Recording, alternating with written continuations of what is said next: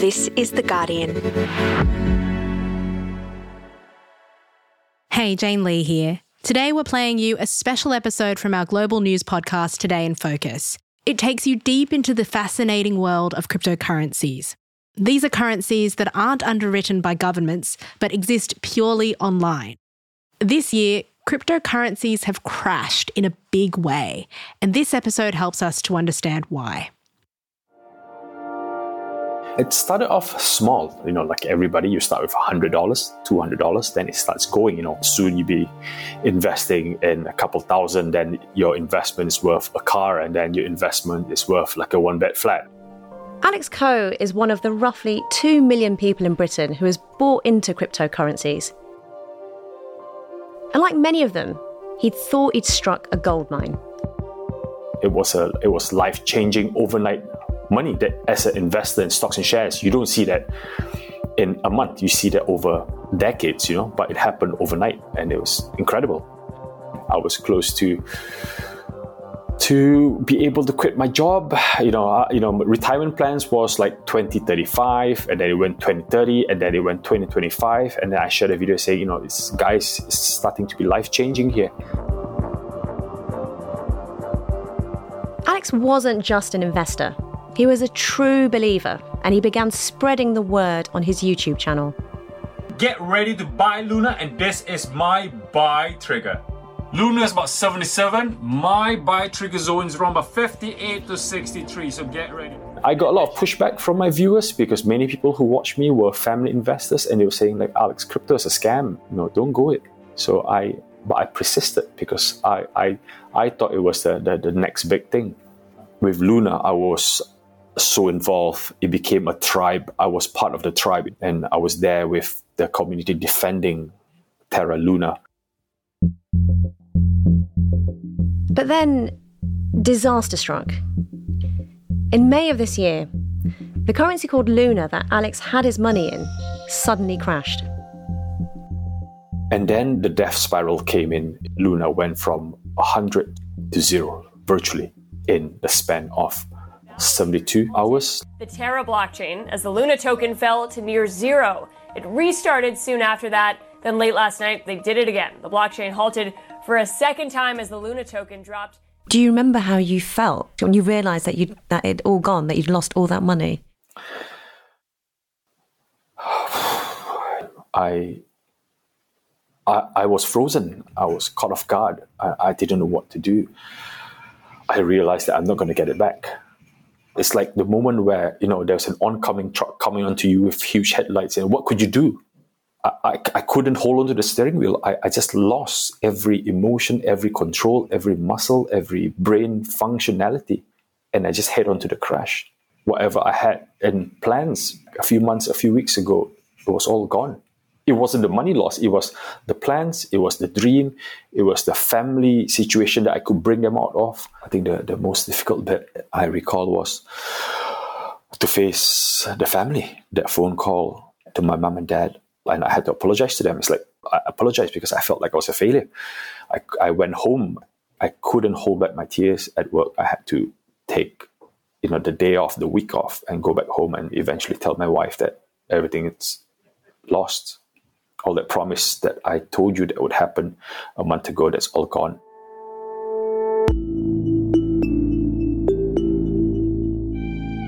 From The Guardian, I'm Nosheen Iqbal. Today in Focus, understanding the crypto crash.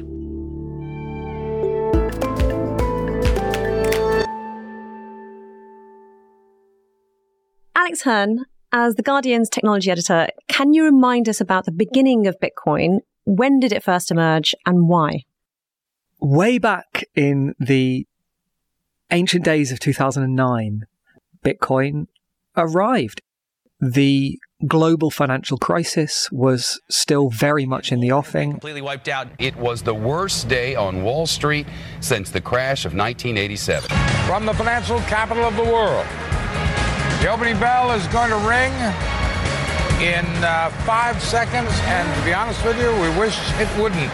Traders here working the phone say a lot of their customers are freaked out. I was a first-year economics student at university. being told that we had to rip up the textbooks and start again because no one had quite understood until then how systematically weak the banks were and how much damage they could inflict. You know, we were in the middle of the Great Recession at that point, and there was sort of also a genuine optimism that maybe we might come out of that with everything being changed. The original ideology that underpinned Bitcoin and that went on to underpin a lot of what we now call cryptocurrencies was staunchly in favor of hard money. It had the sense of Austrian economics, this idea that inflation is caused by governments printing money. And Bitcoin embodies in its code this idea that money should be limited, it should be controlled in its creation and uncontrolled in every other way. And did you expect that Bitcoin would spawn this whole new alt financial system of cryptocurrencies? No. Well, firstly, I thought it would stay an interesting intellectual curiosity. Then I thought it would remain just a useful way of dealing drugs online. Then I thought it would be this boom and bust speculative vehicle. I couldn't have foreseen it becoming the trillion-dollar industry it is, even now as we speak, after a historic collapse in the entire sector. Alex, not to sound like my dad, although I probably should always take lessons from my dad. How can something that doesn't have a physical asset behind it, it's not gold, it's not diamonds, oil, and expensive artwork, it's a note on a digital ledger that says you can own a coin that for the most part you can't even spend in places or on things. How did it lure people in? A few ways. Different crowds of the initial backers had different reasons for joining it. For some people, it was just an appealing technology. And then also, if you want a way to commit crimes on the internet, Bitcoin very quickly proved its worth for that. One of the things, I'm not immune to it, like, there is absolutely a sense of community here. It's a community of snakes. I don't think any community that is ultimately built on people trying to get individually wealthy can ever truly come together. I think it's the same sort of community you find in multi-level marketing groups, where sort of there is a camaraderie and us versus them approach, but also buried below it is I would stab you in the back to take your share of the profits. One of the things is, if you do it right, this can be fun. It can be the fun of a gambling addiction, or it can be the fun of falling headfirst into a conspiracy theory group. But those are communities that have a long history of tight emotional connections. And I think this is one of them. And that's the harsh way of putting it.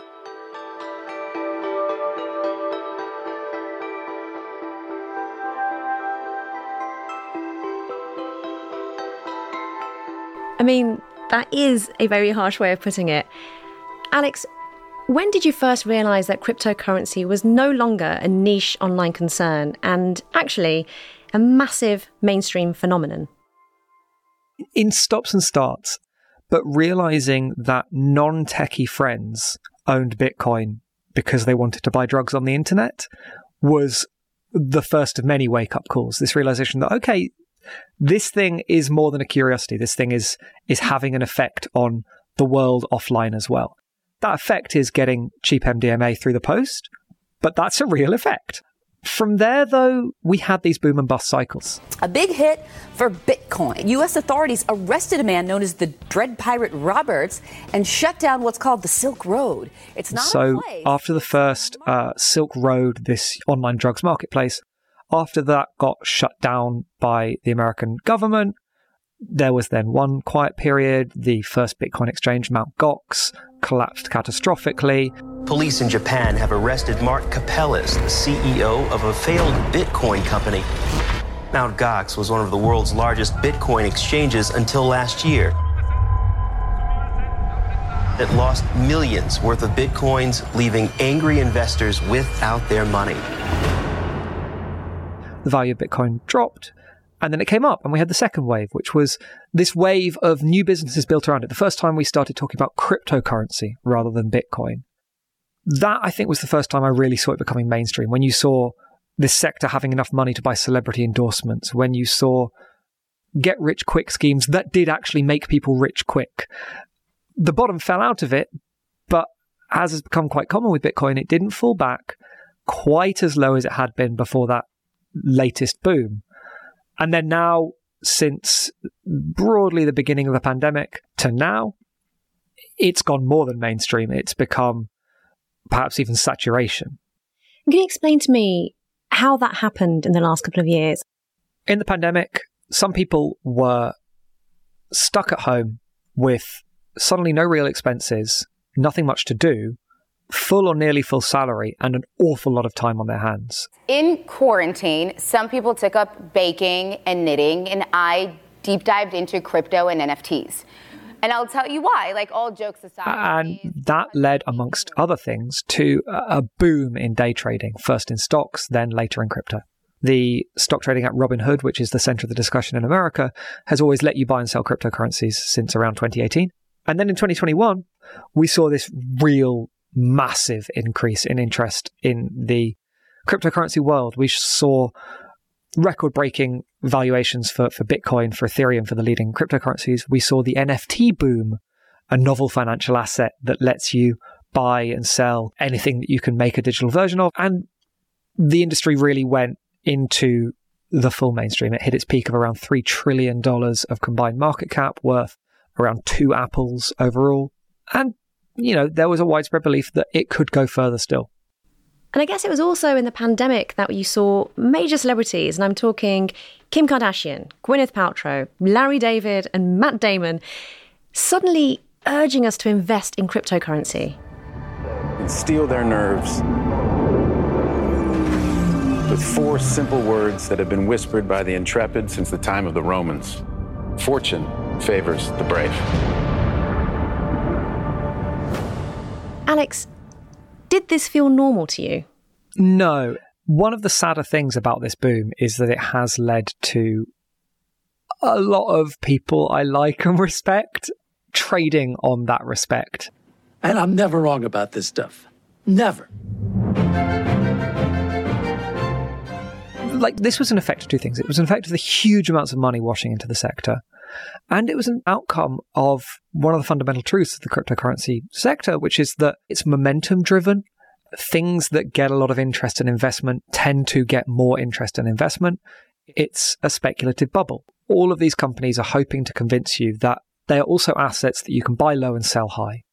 And that means once you hit $1 trillion, a $3 trillion value of the industry at large, you can't anymore speak to the crypto bros. You need to go out and you need to convince normal people who are just trying to save their money well to save it with you. And you do that by offering a suite of services that look increasingly like the conventional financial system. You just make it easy, perhaps the cruel way of putting it is, easy for the dumb money to come in. And so when do you think in all of this that crypto reached its peak, if it has?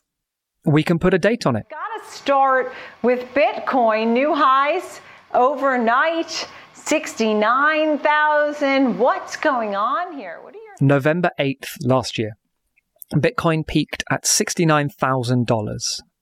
This is a currency that when I first wrote about it, I called a bubble at $33. I should underscore, I am not providing investment advice. And in fact, if you did the exact opposite of everything I've ever said about cryptocurrency, you would almost certainly have enough money to retire on. And since then, the tail of the sector has been first a steady decline and then a quick one. Bitcoin now at its lowest price since December of 2020. We are south crypto of markets now reportedly worth just over $1 trillion, just a third of its value 6 months ago. Fast money, it was another cringe day for crypto. Digital currencies sold off again today with Bitcoin closing back in. Well, that's the thing. In recent months, I've noticed more and more stories of people saying that they've lost all their money on crypto, or there's a news story about one currency or another that has completely crashed. What's been going on? The peak was a pretty classic speculative bubble. Bitcoin peaked in late 2021 and then sort of initially just fell prey to the general headwinds against tech stocks. When inflation is high, people need to sort of take their money out and put it into safer bets.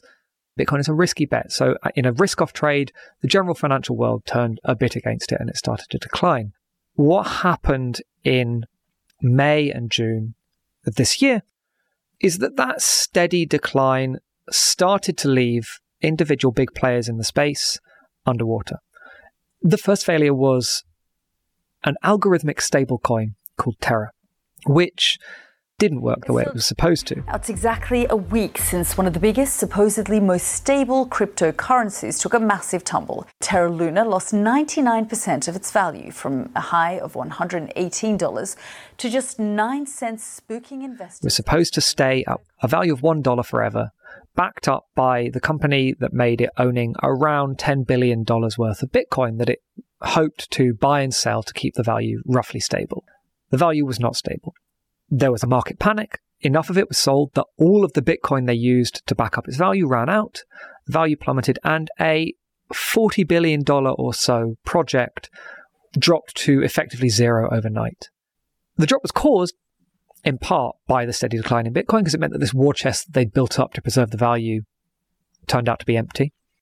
But it also caused a much bigger drop, because it turns out if $40 billion of value in a very strongly interlinked sector of the economy disappears overnight, other companies and other projects start to falter as well.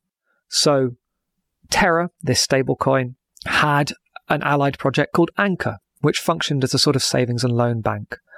Anchor faltered because Terra faltered, and so anyone who had invested their money in Anchor lost their money. Three Arrows Capital, a large hedge fund, as we speak, has just been declared insolvent and is being liquidated by regulators in BVI because they had all of their money in Anchor. Three Arrows Capital had large outstanding loans to Voyager, a crypto bank. Voyager has now issued a notice of insolvency against Three Arrows Capital and had to borrow $650 million from the cryptocurrency exchange FTX. What happens if Voyager can't pay back FTX is the next thing we may or may not find out. It does sound a lot like 2008, and I think you don't have to be a financial brain. You can be me and look at this and can see those dominoes collapsing. 2008 was very similar. A huge financial industry had been built up on complex financial assets that turned out to be worth a lot less than anyone thought they were. The difference is, in 2008, those complex financial assets were derivatives that ultimately had their value resting on the homes of American homeowners. In the crypto world, the value ultimately rests on nothing. In 2008, you took 100 mortgages, you put them in a box, you sold the box, you split up the box, and eventually it was unclear what was inside the box that anyone owned, and so when they all collapsed at once, it took people by surprise. In the crypto world, you put nothing in a box, and you split up the box and you sell the box, and everyone knows at every stage that they have a box of nothing. And yet they're still surprised when they open the box and find there's nothing inside it. And that is the part that baffles me. I absolutely understand the appeal to gamble and make money. But what surprises me is that there are people who I thought were smarter who nonetheless seem surprised that the house has come tumbling down around them when they were betting on boxes full of nothing.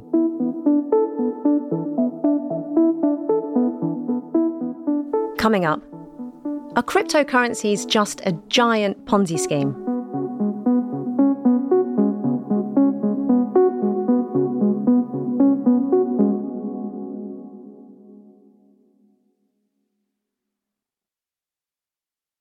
Alex, I've been talking to another Alex Coe, who lost a huge amount of money in the last couple of months, but he's not the only one. Who have been the biggest losers in this crypto crash? There's lots of ways to put this. I mean, we can put names. We can say one of the biggest losers is South Korean entrepreneur Do Kwon, who was the charismatic, argumentative visionary behind this Terra stablecoin. Built up a business worth $40 billion, a war chest of Bitcoin worth 10, was incredibly argumentative in a way that won him legions of fans defending his project, and it dropped to zero and may have triggered the collapse of not only his business empire, but an entire sector of the economy. Perhaps the biggest losers, are the people who took out a second mortgage on their house and used it to buy Terra, the stablecoin that he promoted. Terra, which is a stablecoin. It's not supposed to be a risky bet. It's supposed to be worth $1 forever. I spoke to a man in Kyiv who, at the beginning of the war, moved a significant chunk of his life savings, $10,000, into Terra, because he didn't want to keep it in cash in case he had to go to a shelter and Russian soldiers looted his house. And he lost it all as well. $10,000 is a drop in the water for Do Kwon, but for him it was everything he had. This is a sector that you regularly see the Samaritan's Helpline pinned to the top of Reddit pages, because when it goes south hard, and people who are leveraged up to the gills making bets on currencies that smarter people than them had assured them could only go up. Elon Musk has been very vocal about his support of cryptocurrencies. Part of the reason why I think there's some merit to Dogecoin is that it actually does have a much higher transaction volume capability than Bitcoin, and the cost of doing a transaction, the Dogecoin fee is very low. Like right now, if you want to do it. And he's promoted one particular cryptocurrency, Dogecoin, with its slogan, "To the moon." To the moon. Come on, read it on. My stock went up. And if you take that at face value, why hedge? Why do anything other than put everything you have on it? Alex, is it fair to say then that the crypto market has operated as a giant Ponzi scheme that even while it has made some people very rich, it has duped many more others? The question of whether crypto is a Ponzi scheme it's one of these foundational questions, right? I mean, it's not something that only know-nothing skeptics have plucked out of thin air. Warren Buffett famously said he wouldn't buy all the Bitcoin in the world for $25. Now, if you told me you owned all of the Bitcoin in the world and you offered it to me for $25, I wouldn't take it, because what would I do with it?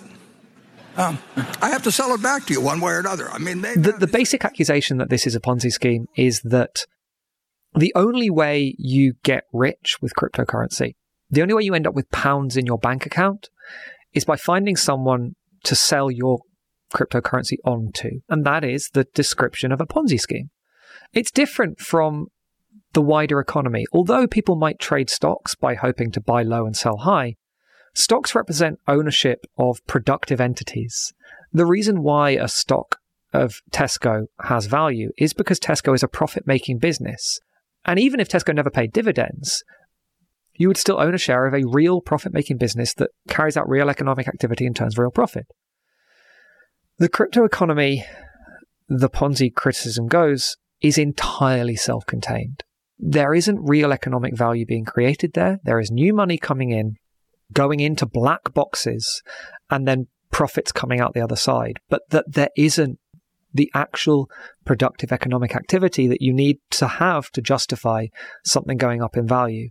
And so it is doomed to always have these boom-bust cycles.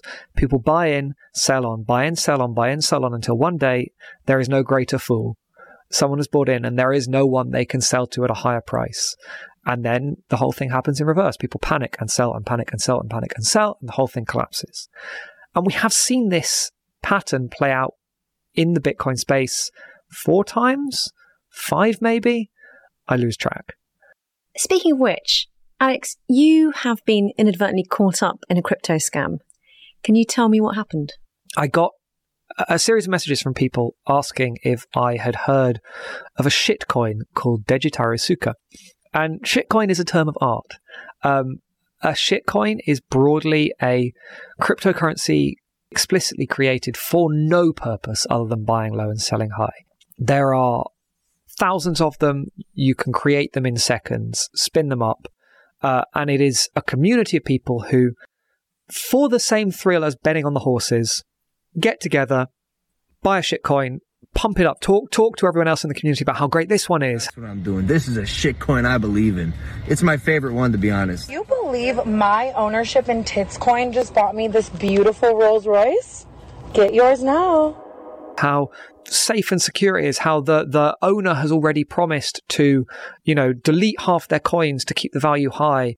And you bubble it up until it gets high enough that you personally want to sell out. And if you sell too late, you lose money. If you buy in too late, you lose money. If you sell at just the right time, you make a profit. And so I was asked whether I'd heard of this particular shitcoin, Dejitaru Suka.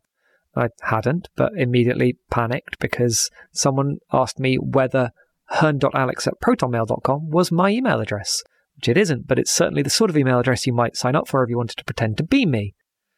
And indeed, it turned out that the developer of the shitcoin said they were strongly pretending to be me.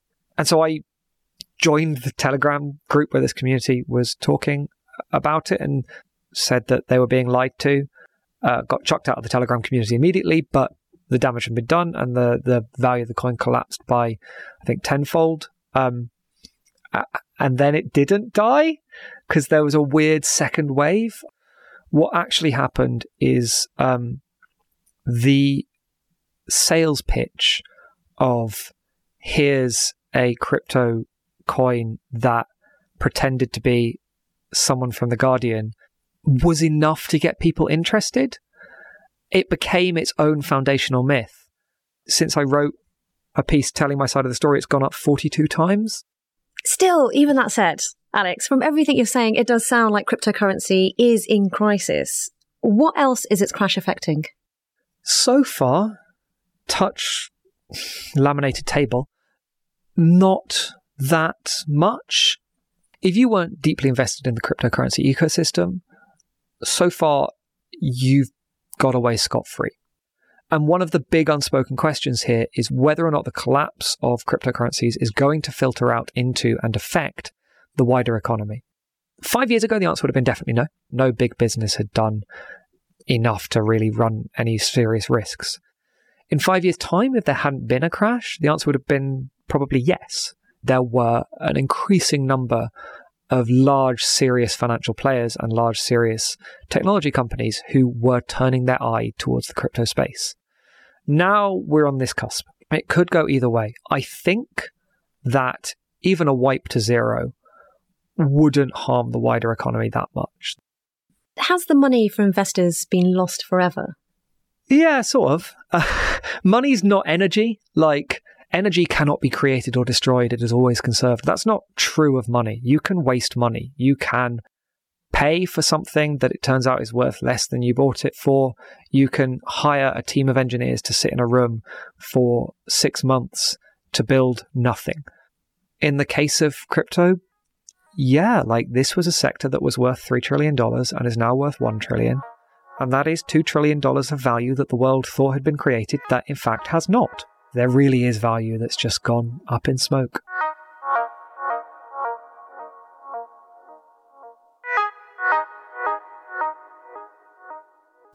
Alex Coe, as someone who's seen the good times and the bad times with crypto investing, what advice would you go back and give yourself or give to someone who's still got money tied up in it? First and foremost, I would say, always take profit. Overnight wealth doesn't last. And second thing I would tell myself is, good things don't last for too long. Everything that happens really good, it's like a drug, It's like, when you have a great night out, have lots of alcohol, have a great night out, it lasts only that moment. The hangover effect is actually longer than that good time. So if something happens too good, too real for a very good reason, don't hang in there for too long. Remember to leave the party before everybody else. After the incident, I needed to pick up myself because after 2 weeks, 3 weeks, I've heard stories about people taking their lives. I've seen folks going into depression. And then when I reflect and look back at myself on week 3 and week 4, I said, Alex, you're not that bad. You've lost money. I'm hoping to prepare to work harder to find opportunities in the near future. I don't want to stay beaten down. I do want to recover. I still do want to walk on that path to give my family, the dreams that I've always shared with them.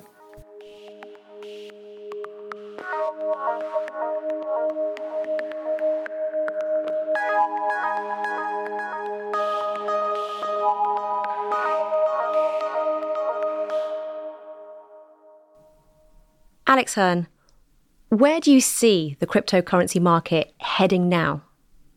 There are more dominoes to fall. And so I think you would be a fool if you thought this was the bottom. I don't think we'll get to zero. As long as there are two nerds with two computers, there will be Bitcoin. And we're always going to get these boom and busts. For the next wave to be bigger, it needs more people need to put more money into it. And we're running out of those people. But there's a lot of people who, don't have the internet. And if we get the next billion online and the next billion buy into the next Ponzi scheme, who knows, right? Like, there are ways it could grow. I am skeptical. I am a skeptic of this technology, but I have to acknowledge that I've been wrong a lot.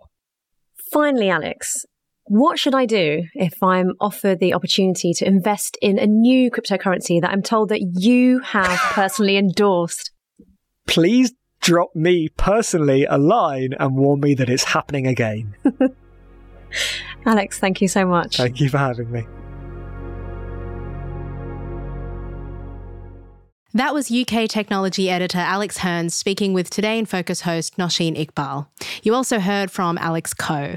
This episode was produced by Clitzia Sala and Natalie Chetena. Sound design was by Rudy Zagadlo, with additional production by Joe Koning and Alison Chan. The executive producers of Today in Focus are Elizabeth Casson and Phil Maynard. I'm Jane Lee, and I'll see you next time.